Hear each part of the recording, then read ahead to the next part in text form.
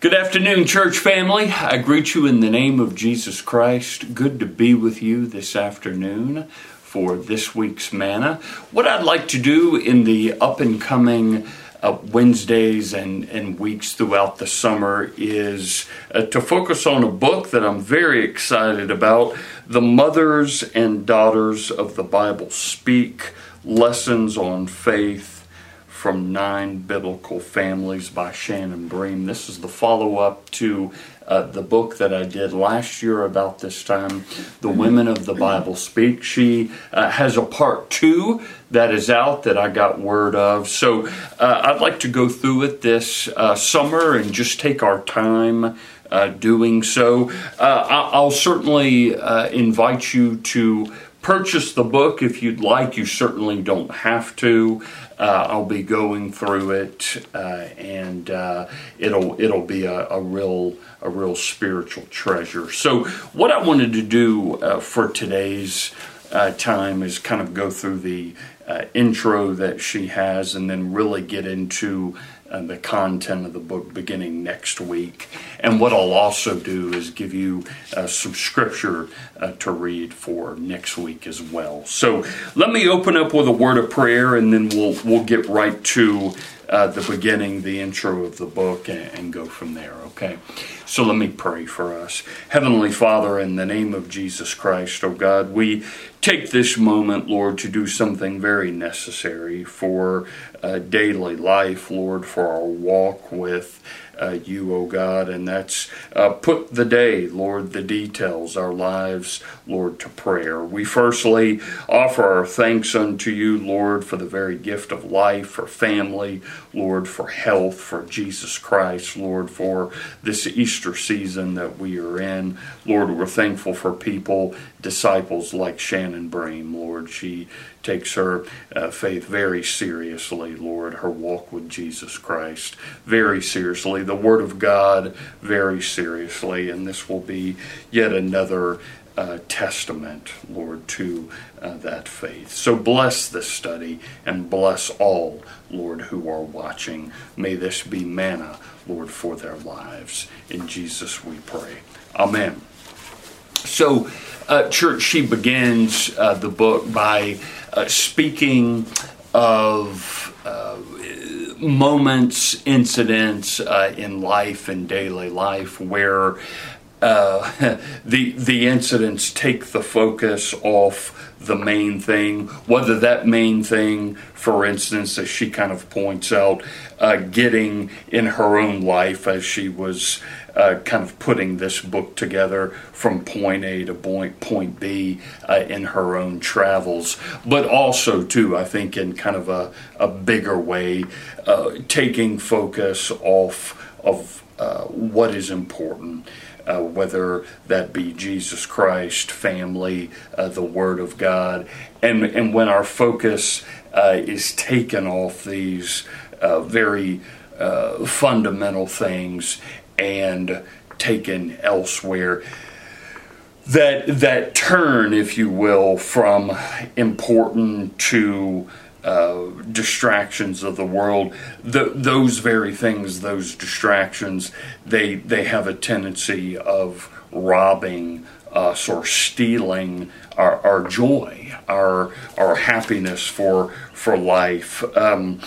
So she talks about that and gives a personal account of what happened to her in the year of 2021. I really won't go into details about that. If you happen to read the book, you can read it for yourself. But she basically offers that account to say this: there are many things, right, that can distract us and steal our joy. Okay, and that's what I really want to hone in on for a moment. Now, she offers that to say this, and I offer this in quote. She says, "So much of what we read in the Scriptures magnifies this lesson over and over again." This is very important. She says this: the journey is part of the process,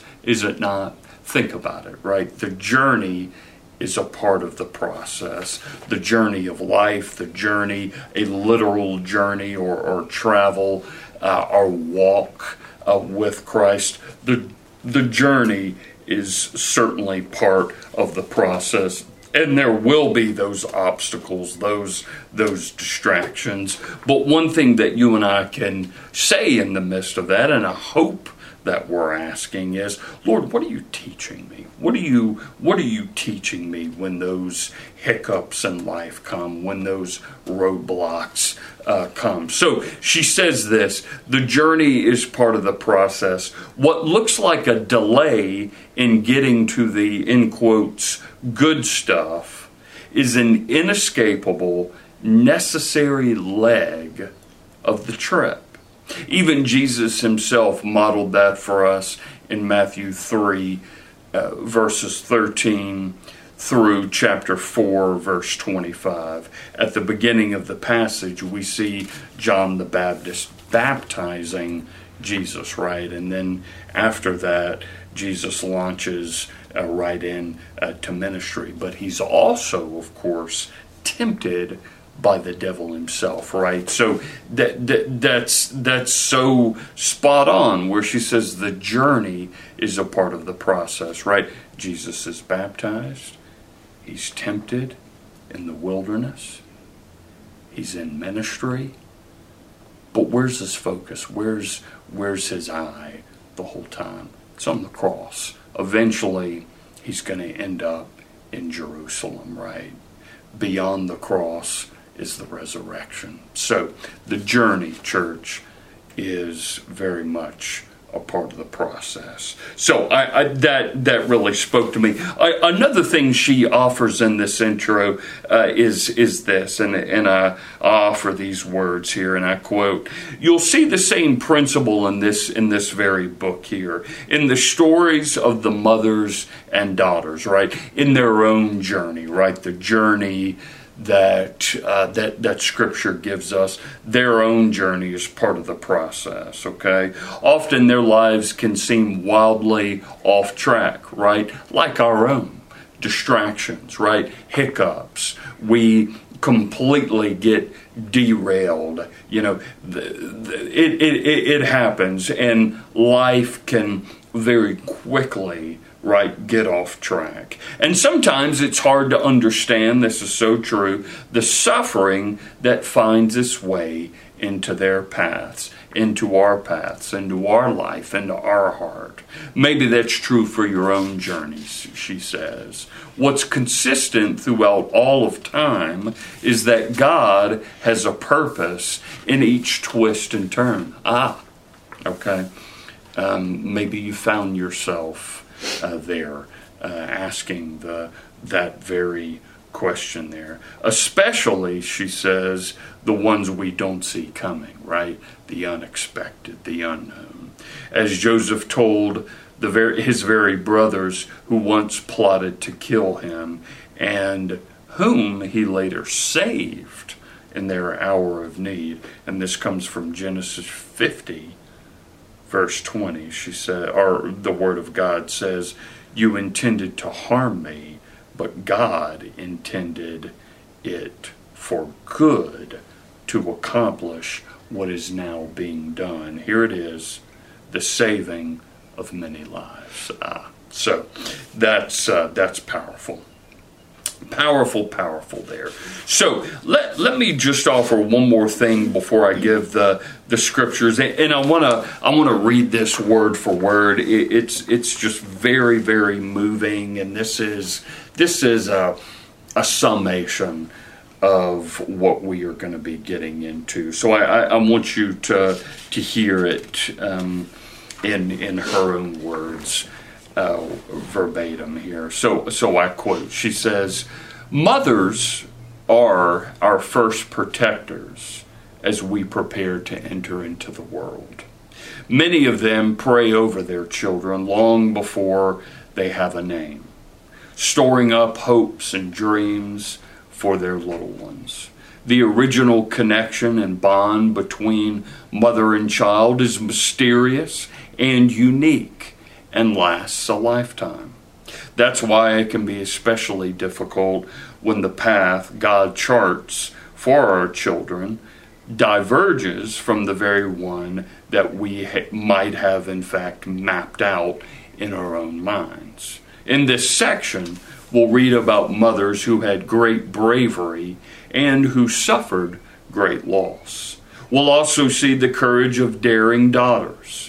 Together, we'll also witness the bonds that go beyond just earthly motherhood, seeing the beautiful connections that can encourage and inspire those we consider our spiritual mothers and daughters.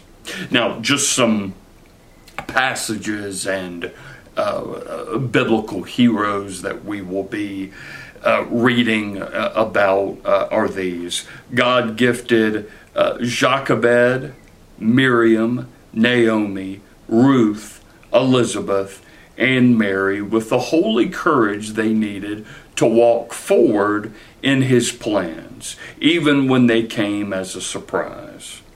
These women found strength in their relationships and pointed one another to a deeper faith and trust in the designs our Heavenly Father had for them.